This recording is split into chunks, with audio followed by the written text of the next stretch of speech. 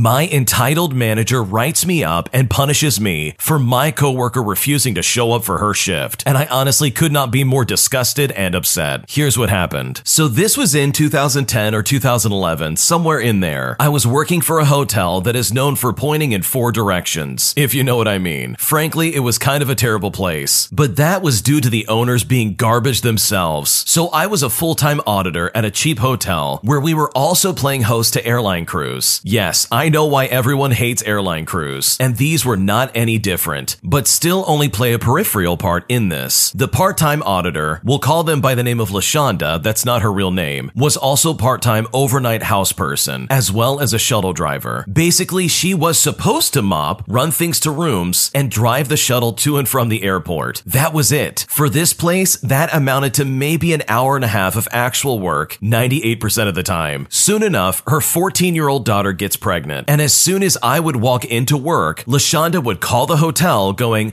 "Oh, OP, I can't come in tonight. I'm just too tired. I can't stay awake. I'm too tired to come to work tonight." The first couple of times, I tried to be understanding, but she soon began to do this every single shift. It got to the point of me begging her on the phone to come in. "LaShonda, you live 5 minutes away. Please, just come in. You can even just sleep until the flight crew arrives at 6 o'clock. We can't afford to keep calling cabs for them every day. I don't care if you come in to get paid to sleep for 7 hours. Just please come into work so I don't have to stress about these flight crews." To which she adamantly refused. She said, "No, I can't do that. I'm just too tired. I'm just so tired all the time. I just can't come in." After a few weeks of this, I had a sit down with the general manager who had recently been put in after the bank repossessed the hotel from the terrible owners. I told her the situation, and the general manager tells me that LaShonda is a single mom with 4 kids and a grandkid on the way, so it's understandable that she is tired. They then look at me and say, "But you, on the other hand, have no kids, and you can't possibly understand what she's going through as a single mom." And what happened next absolutely blew my mind, as my general manager actually had the audacity to write me up and assign me to some kind of diversity training because apparently I just didn't get it. My general manager also went on to tell me that she doesn't want to hear about this ever again. This all, of course, just infuriated me, but I had to keep it bottled up for the time being. I polished up my resume and I applied to other jobs, finding a different full-time job to work and going part-time on this one. But that didn't last long because the GM hired somebody that clearly just didn't like me and they decided to fire me from there. Ultimately, though, it was a blessing in disguise because the person they hired to literally replace me for my work never even came in for his first shift. And as a result of that, as well as the poor management from pretty much everybody involved, the hotel would eventually get bought out and remodeled into something else. So you know what? I've never been happier to be fired from a job before in my life. The manager in this story is an absolute piece of garbage. Not only did they completely ignore the complaints of this original poster, but they also had the audacity to write them up for something that their coworker was actively doing. I mean, it's not their fault that this person is absolutely overwhelmed with being a single mom and not being able to show up to work. Why on earth would the original poster have to be punished for someone else's inability to come to work? Like, that is so absolutely backwards, it's not even funny. But it sounds like this person getting fired from this job was a blessing in disguise, because literally months later they would have lost their job anyways, as that hotel's gonna get bought out and everybody's gonna be out on their butts. So in my opinion, they did this all absolutely right. They kept it to themselves and they said, "Screw this, I'm getting another job." And I know for a fact that if I was in his shoes, I definitely would have done the exact same thing. Look for another job and say sayonara to these people, because that place really did suck and nobody deserves to get treated like that. This next story is an update from a previous story that we discussed, where the original poster had their car stolen by their brother, with the car eventually getting crashed into a ditch and the brother going to jail. And here's where the original poster went from there. They said, "My brother had promised that he would pay for the damages to my car, and you know what? He kept that promise. The body shop guy cut me a deal at a fair price for replacing the damages on my Crown Vic. Now, I thought that the damage was only cosmetic, but there was some minor damage the body shop will need to pull out, but it's not frame damage, and they told me that it is an easy job to straighten out. There was some minor damage to the fender panels, but they said they're easy to fix, especially if I don't care that they're perfect, and the new parts will be painted in a matching color, which is all good. My brother willingly paid cash in advance to the body shop after getting the quote from them. He seemed all too too eager to hand the money over and politely bid me a goodbye. I won't say how much it was, but it definitely hurt his savings, especially after the fine he had to pay for driving without a license. He was wanting to get a replacement car as well, but he won't be getting one until his license suspension is over anyways. And I don't know when that'll be, but I think it's gonna be for a good while. Anyway, my parents had given my brother a ride to the body shop, and as soon as he was out the door, they stayed and admonished me for making him spend all his money fixing my car. I imagined that they were about to say something about how I should have just lent him my car in the first place and how this all would have been prevented if I had just done that. But something in me snapped and I cut them off, and that's when it all spilled out. I called them out on everything that came to mind, all the favoritism and how they act like my brother has always been more important, how I had to move in with my uncle just to escape their unfair treatment. Also about how they let my brother steal my car and that they tried to lie to me until I threatened to call the police. How they themselves tried to lie to the police by saying I was the one driving the car when my brother is the one that crashed it, and so on and so on. And I ended it all with me saying how stupid it was that they were mad at me for my brother having to pay for damages that he caused on my car by stealing it, and he drove it without a license while intoxicated. By the time I finally stopped, I was nearly out of breath. My mother was crying, and my father was red in the face and looked like he was about to explode. Then he just took my mother by the hand and started to walk out. But some guy I don't know that was sitting near the door blurted out and said, "You guys are narcissists." Well, when this guy said this was enough to set my father off completely over the edge because he started attacking this guy. My father is not a small man. He knows how to throw a punch. So he started to get in a fight with this guy like an angry gorilla. I yelled for the clerk to call the cops, and they did. My father heard that and bolted out the door and drove off. He actually left my mother behind crying in the lobby. The police had to pick him up at his home, and he surprisingly cooperated when he was arrested. But now he's looking at charges for assault. The guy he beat up suffered a very swollen black eye and a possible broken nose and concussion. I was there when they were loading him into the ambulance to get him to the hospital. My mother has called me crying and blaming herself, but my uncle is saying that it's about time that my dad tasted some karma, and my brother is doing everything he can to stay out of it. And honestly, this is not how I thought everything was gonna go down. I have to give it to the bystander that called these people out, because yes, these parents are absolutely narcissists. They treated their son so terribly, so badly that he had to move out and just live with his uncle just so he could escape this weird abuse. And that is honestly unacceptable. If they were simply better parents, then things literally would not have gotten so bad. Like the original poster hasn't done anything wrong. It's his stupid brother and his stupid parents who all collectively basically try to ruin this guy's life. And I have to agree with the uncle. It is about time that karma came back for this father who has treated his son so badly for so many years. So honestly, he gets what's coming to him, and hopefully some jail time as well as a hefty fine and a possible restraining order will hopefully straighten him out. Am I the jerk for making my boyfriend choose between my relationship with him or his friends? I'm a 22-year-old female, and I've been with my boyfriend for about 2 years now. My boyfriend was meant to go on a boys' trip for a week. The main idea of the trip was for them to go and party. 2 weeks prior, before they were scheduled to go, I found out that my boyfriend had been cheating on me for the previous 11 months, and all of his friends were aware of it. And once I found out about that, I broke up with him instantly. Now, because we live together, neither of us are in a position to just get up and move out. Due to this, he spent the next 4 days begging me to give him another chance. Eventually, and after 4 days, I gave in and agreed to give him a second chance as long as he didn't go on holiday with his friends, as I wouldn't feel comfortable after everything that happened so recently, as well as the fact that all of those boys knew and had no problem with it. He initially agreed and said he would do anything to make this work and to gain my trust back. A few days before they were set to leave for the trip, my boyfriend started to get really angry that I wasn't letting him go on this trip. I said multiple times that if he wanted to go, he could, but I would break up with him because I wasn't okay with it. He ended up not going, but the whole time was taking everything out on me. I have tried to explain that I was already hesitant to get back together with him after everything he's done, and I believe after what he has done, my trust needs to be earned back with actions and time. I am not going to give it back instantly just to see if he lives up to what he says. All of his friends have been trash talking me for putting him in the position to have to choose between me or his friends for the weekend. So it honestly begs the question, am I the jerk for forcing my boyfriend to make this decision? This story sounds like an absolute mess because this guy cheats on you and then you bring him back. Regardless of if you live with him or not, I really just don't think it was a wise decision to let this guy back into your life. He is clearly not a good influence and he clearly is going to cheat again. Like, this is not something that he did by accident. It's something he thought about and he really thought through. So it's really disappointing to see that you caved to his requests and decided to let him back into your life. In my opinion, you can do so much better than this. And you said it best as well. All of his friends knew about this and not a single person came forward to try and tell you that he's cheating on you. And that is so disrespectful in my opinion. There's no good excuse to justify that action. So given the circumstances, I don't blame you for making him choose. If you really do want to try and make this relationship work, he really does need to decide if he wants to be with you or not. But I know for a fact if I was in your shoes, there's no way I would have let him back, regardless of if he's living with me or not. I do not need that kind of energy in my life, and I honestly think you don't either. My boyfriend wants to marry me, but he doesn't want to have any kind of wedding ceremony just so he can protect his father's feelings, as well as his absence from this future wedding. And it's all so confusing and it hurts my feelings, and I don't know what to do. So my boyfriend of 4.5 years says that he wants to marry me, but he doesn't want to have a wedding. For some background, we've been living together for 2 years and have an otherwise amazing relationship. He does not have a relationship with his dad, which is his only parent, but seems to want to establish one even though this man is pushing him away and keeps treating him with utter disrespect. We've been talking about marriage and our timeline and plans practically since we started dating. We both initially wanted a big wedding after I was done with grad school back in 2021, but then we realized we weren't in a rush to get married and obviously didn't make any plans because of COVID-related restrictions. This year, right after New Year's, he says 2022 would be a great year to get married. We talk about it briefly, and then I didn't bring it up again because I was expecting a proposal of some kind. By mid-April, I realized there would be no way to have the wedding that we talked about in 2022. I bring it up, and he says his relationship with his dad is making him feel depressed, and he needs time to deal with his feelings. So I just let it go, but remind him that if we do plan on a wedding, we need to at least set a date. I propose maybe the summer of 2023, and we need to do this because many of our family members that we'd want to be there live abroad, and they need plenty of time to make plans. In July, he drunkenly tells me that his dad disapproves of our relationship because apparently he doesn't like my family, even though he doesn't know any of us directly, and that this has been weighing on him for some time. I thought, okay, he didn't want to get married before sharing this with me, and I didn't think much of it. Come September, and I finally bring it up, and I ask what's happening. He tells me he wants to get married, but he doesn't want to have a wedding. He wants our closest people there, but not his dad, and he doesn't feel comfortable having a huge wedding because people would talk about his dad being absent. And even though they do not have a relationship, he wants to try to protect him from the humiliation. I believe he wants to marry me because he's been trying to do a civil ceremony as soon as possible. And this is all because we talked about starting a family and making big purchases like a car or a home. He, however, is adamant about not wanting a wedding. Bear in mind, we come from a culture in East Europe where huge weddings with 300 plus people are definitely the norm, and family is usually very involved. I told him I would feel humiliated if he chose not to have the wedding we've been planning for